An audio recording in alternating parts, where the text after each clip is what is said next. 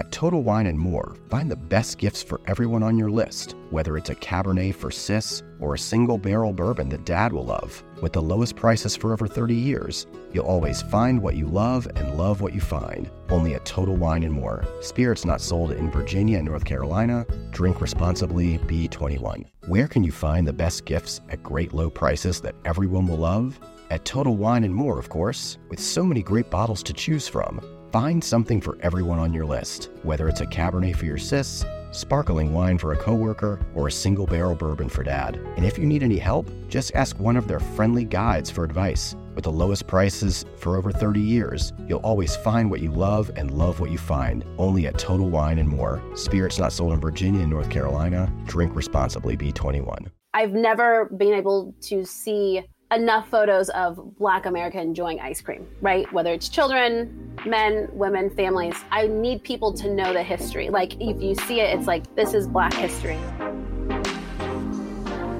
Hey everyone, it's me, Tamara Celeste from Soul Foodie, and I am here with my other half, Derek Kirk, founder and creator of Soul Foodie. And we just want to tell you a little bit about Soul Foodie and why it started and what Soul Foodie is all about. Yeah, it started about 5 years ago. I've worked in the restaurant industry in a marketing capacity for an extremely long time. I was at a bit of a career crossroads and was in an internet hole researching African-American and Black foodways. And like I said, I've worked in the restaurant industry for a long time, but I discovered all of these amazing brothers and sisters who were excelling and innovating across a wide spectrum of Black food, from vendors that I didn't know about, farmers, chefs, authors, food bloggers, other business owners, many of which I was not familiar with, like I said, despite being in the business for a long time. So I said to myself, I can't be the only one that would really be passionate and interested about these stories and learning about these individuals. So it started simply as a Twitter account. And I remember you coming to me, 5 years ago, and saying you wanted to put this together. And we didn't quite know what that looked like at the time.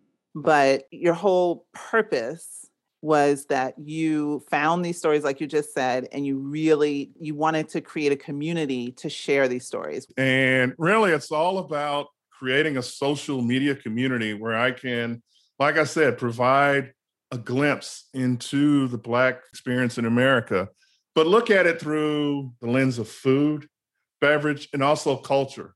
Because culture is very important. So what we do is we just share these stories in a timely manner. A lot of it's fun, try to be a little nerdy, because that's who I am. The accomplishments, like I said, of these sisters and brothers in the food and beverage industry, it's often overlooked in mainstream outlets. So what I try to do is just create a space exclusively for us or for those who want to participate. And then with regards to the podcast, just so everyone knows, I'm the extrovert. I was not interested in talking. No, not me. Exactly. And Derek is the introvert out of the two of us.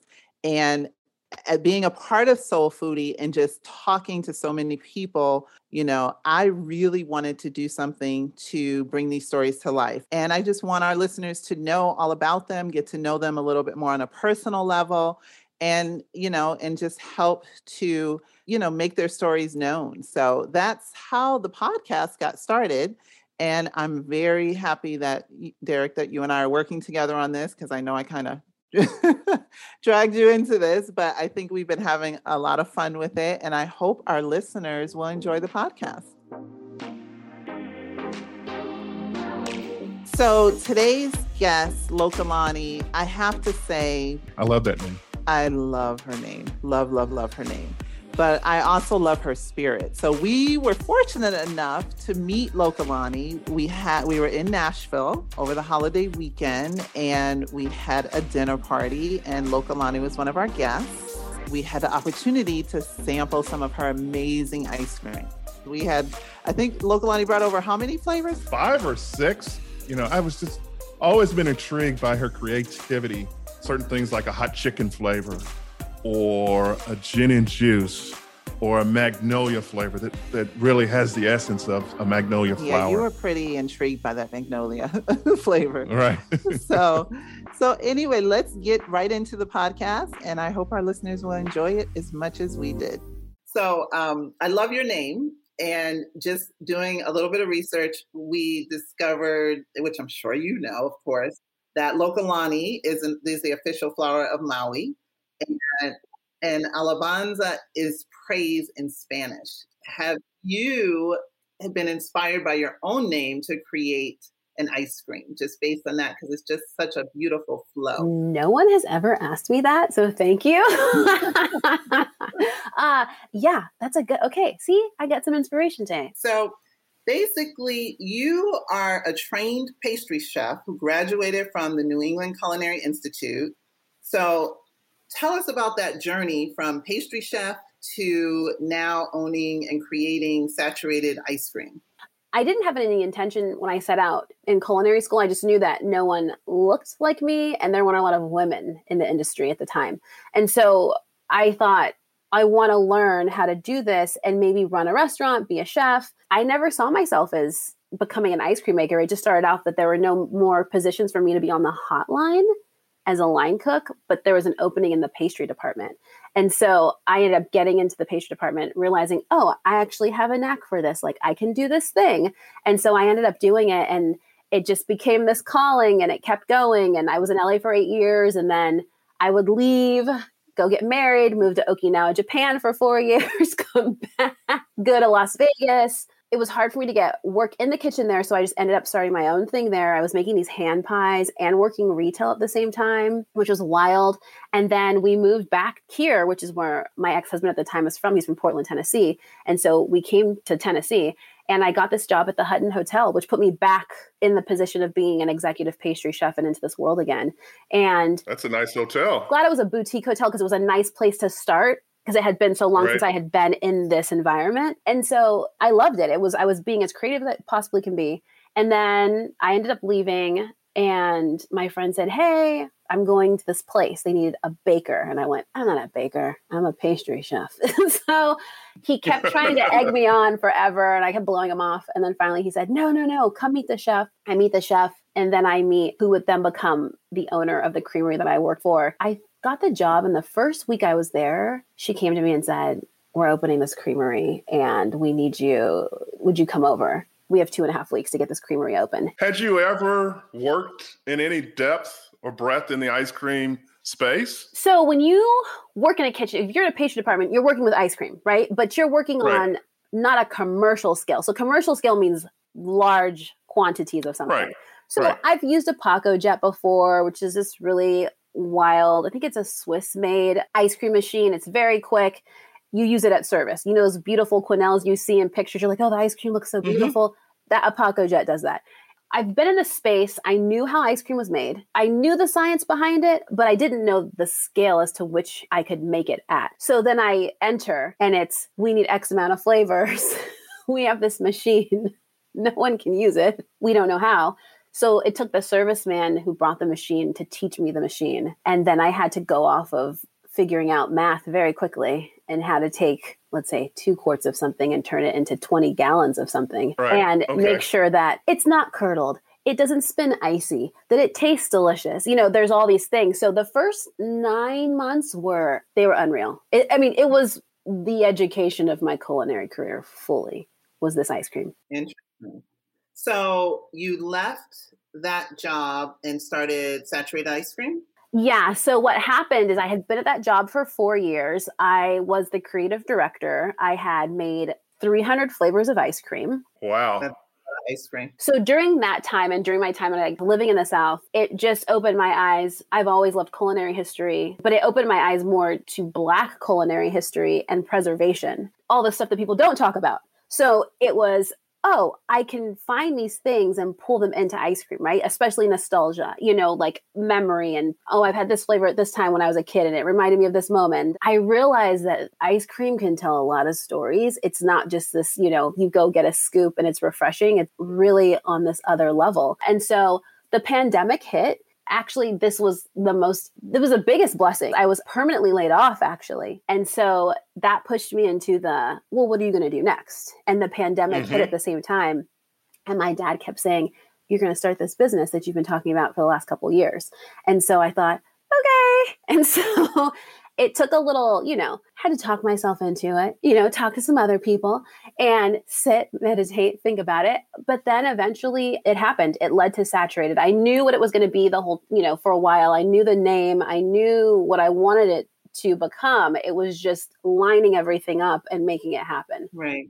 So you attended I think it was New England Culinary Institute. And I read somewhere that I guess once you got to Knoxville, you discovered all of these historical Black cookbooks. It's similar to when I started Soul Foodie. I've worked in the restaurant business for over 20 years. About 4 years ago, I discovered just the depth and breadth of Black folks who are excelling in food fields that I didn't know about. I knew about some chefs, I knew about winemakers, but I didn't know about people who were sommeliers. I didn't know about the farmers out there. I didn't know about a lot of restaurateurs up and down the foodways. And so you mentioned one book in particular, Jemima Code, Tony Tipton Martin's book, and the influence that's had on you. Could you, talk about that? And first, have you had the opportunity to meet her? Oh, so we'll start with the second question. No, I have not. One day, I can't wait for us to have a conversation about this extraordinary work that she has done. I'm just the biggest fan. As for the first part of the question, yes, 100%. I drove out here from Las Vegas to Nashville by myself. So it was a 3-day journey.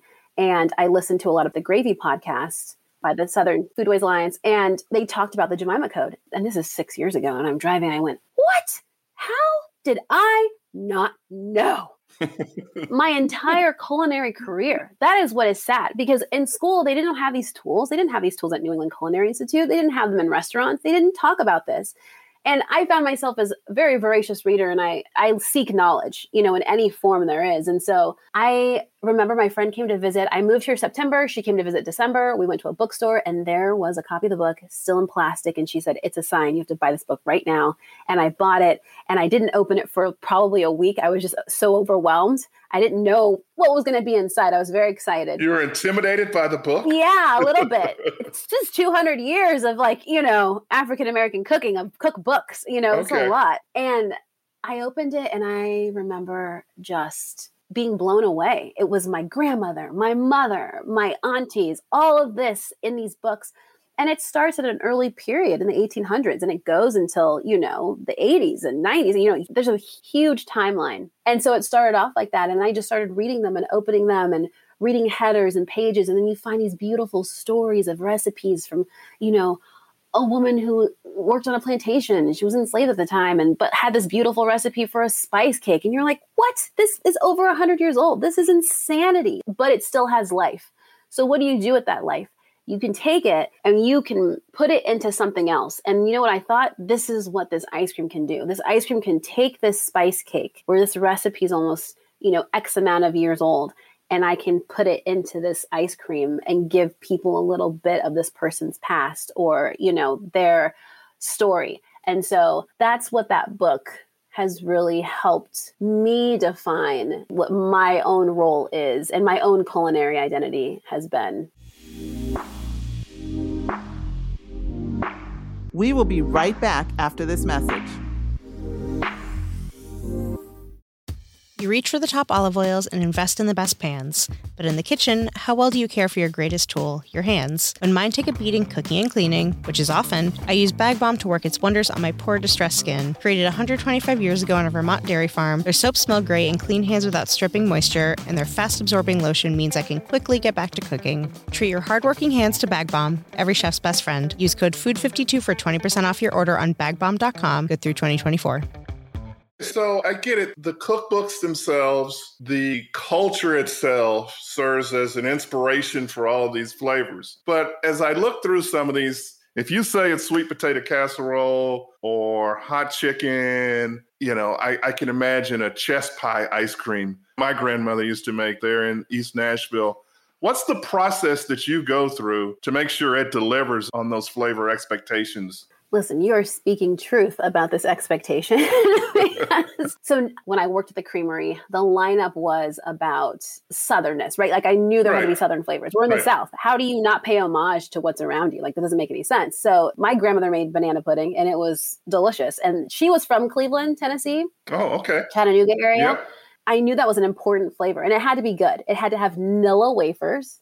It was very specific on the wafers, the bananas, what's going to take the place of the whipped cream. There's all these things. Well, is it whipped cream or meringue? Exactly. I used the secret. I didn't do either one of those. Oh, okay. I actually used marshmallow cream. I'm just saying it worked out really well. No one has complained. It wasn't good. All right. Sweet potato casserole, the same thing. You know, the sweet potato holds great importance in the Black community, you know, and it has a lot of history. And so those flavors are very specific. And so you either have had a mashed sweet potato, a baked one, or you've had mashed, you know, sweet potato casserole, which has brown sugar. It has spices in it. It has marshmallows on top. You know, it's very specific. Sometimes it has nuts. So you have to take all those nuances and those pieces and put them together. It's almost deconstructed, but it has to taste. That's the point. It might not physically look like it, but as long as it tastes and it invokes that nostalgia, then you have done your job. The hardest one was hot chicken, though. That one took me a year. It was hard. That was a hard one to mimic. Okay. I've been to Prince's. I understand it. I don't play in the top levels of that menu because I'm afraid. So how did you translate that into an ice cream? I wanted to pay homage to the creators of this hot chicken. Prince's was the first, you know, that came to mind. And I thought, okay, how do we do this? No one wants to give up a hot chicken recipe for obvious reasons, which I respect. And I had a friend who owned a bookstore a couple doors down from the creamery. And I would go in there and we'd talk. And he said, you know what, Loki, I wanted to open a hot chicken restaurant here in Columbia, Tennessee. He said, but I can't. And he let me have his recipe. And he said, but you can't let anybody know what's in it. I was like, okay, promise. I think the first batch I actually had the hot chicken fried. We put the paste on it and then steep that in the ice cream, which sounds crazy. It's obviously cooked chicken, but you're like steeping it to pull these flavors out. And it's like, oh, this isn't working. It's kind of got the flavor, but it doesn't have the flavor. And I kept asking all these chef friends around me, and which was really helpful. And one said, why don't you just use chicken skin? And I went, oh, genius. So we deep fry this chicken skin and, you know, chicken fry, deep fry it, and then toss it in this hot chicken mix, steep that overnight into this base, and it pulls out the color, it pulls out the fried, it pulls out all of that heat. And it was insane. People's reactions were unreal, because there's the people that are adventurous and there are others that are like, no way, not happening. It worked out. It worked out. I haven't made it in years. So that's not a current flavor collection. I can't come to Nashville and order that. It's not. I've gone in a different route. Oh, also I had candied some of the chicken skins and then folded that in at the end. So you have... Oh, wow. You got that texture of the crunchiness of the... Yes. Oh, wow. So yeah, you have Derek salivating over here. To put in a special order for 5 gallons. So Loki, let me ask you. So you said the hot chicken took you the longest, about a year. When you think of flavors, generally, how long does it take you to create a flavor? It doesn't take long. I really believe in seasonality. So for my own brand, I have core flavors that are always around. I call them year-round flavors. They're always there. And then you have seasonal, because I really think seasonal is very important, especially the spring and summertime. I mean, the produce is just, I mean, you can get anything. It can be strawberry, berry season. You have stone fruit season. You have melon season. I mean, there's just so much.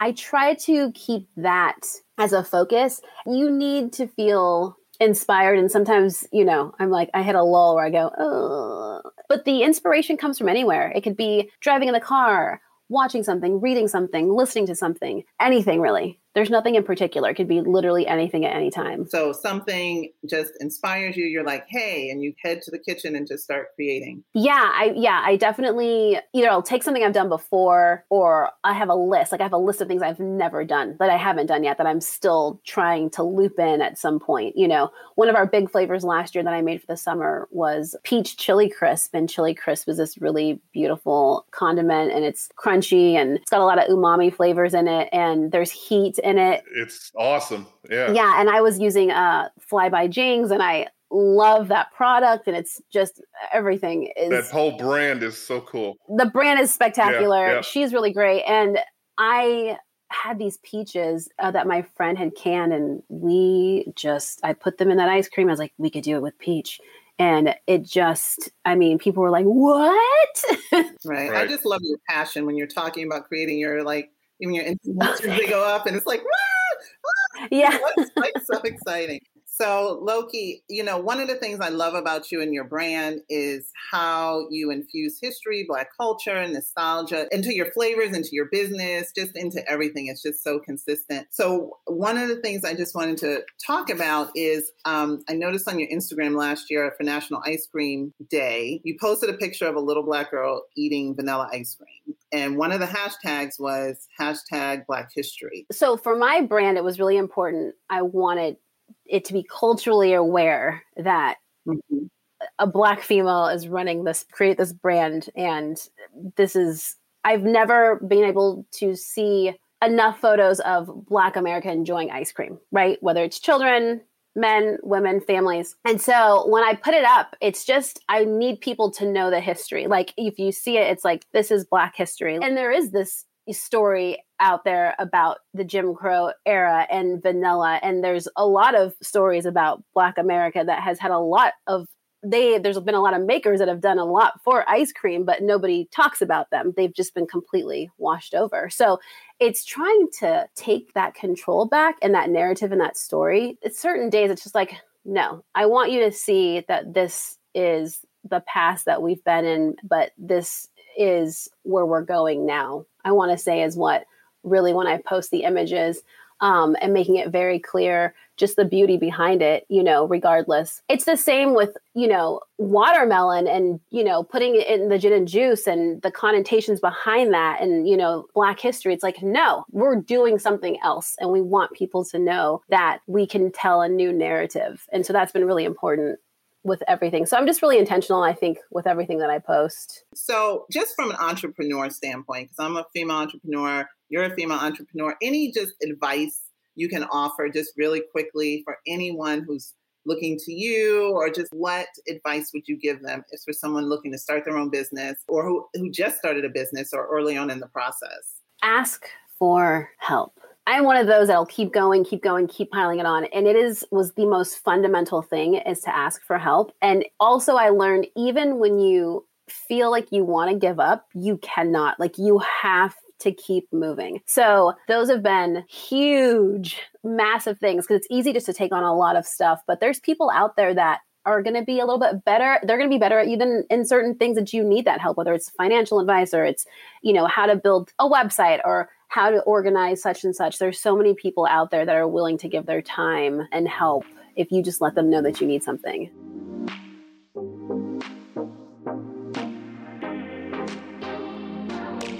We like to end these podcasts with questions. And some people say they're silly, but they give me insight. There's just 3 quick ones. So what is your closet food or snack obsession that you would be? Cheez-Its. What? I tell everybody. What is? Cheez-Its. Cheez-Its.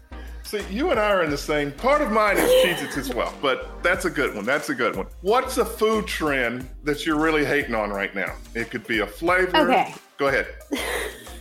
It's not hating. It's just so funny.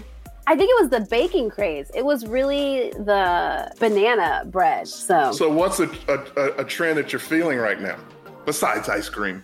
Besides ice cream, I'm excited about. I think for me, it's been enjoying everyone else that's finding out what they are making, whether they've opened a new restaurant right now or like, you know, they braved like getting through COVID and they have a new spot and they're doing something. That has been the beauty, is like getting food from them and supporting that. Well, thank you so much for joining us. It's been a pleasure. Learned so much about you, your business, and, you know, we look forward to everything that's to come and supporting you. Yes, absolutely. Oh, this has been wonderful. Thank you for having me. Please visit saturatedicecream.com to see all of Lokalani's delicious flavors. And also, you can follow her on social media across every channel at Saturated Ice Cream. Thank you for joining us today. Please be sure to follow and rate us wherever you get your podcasts.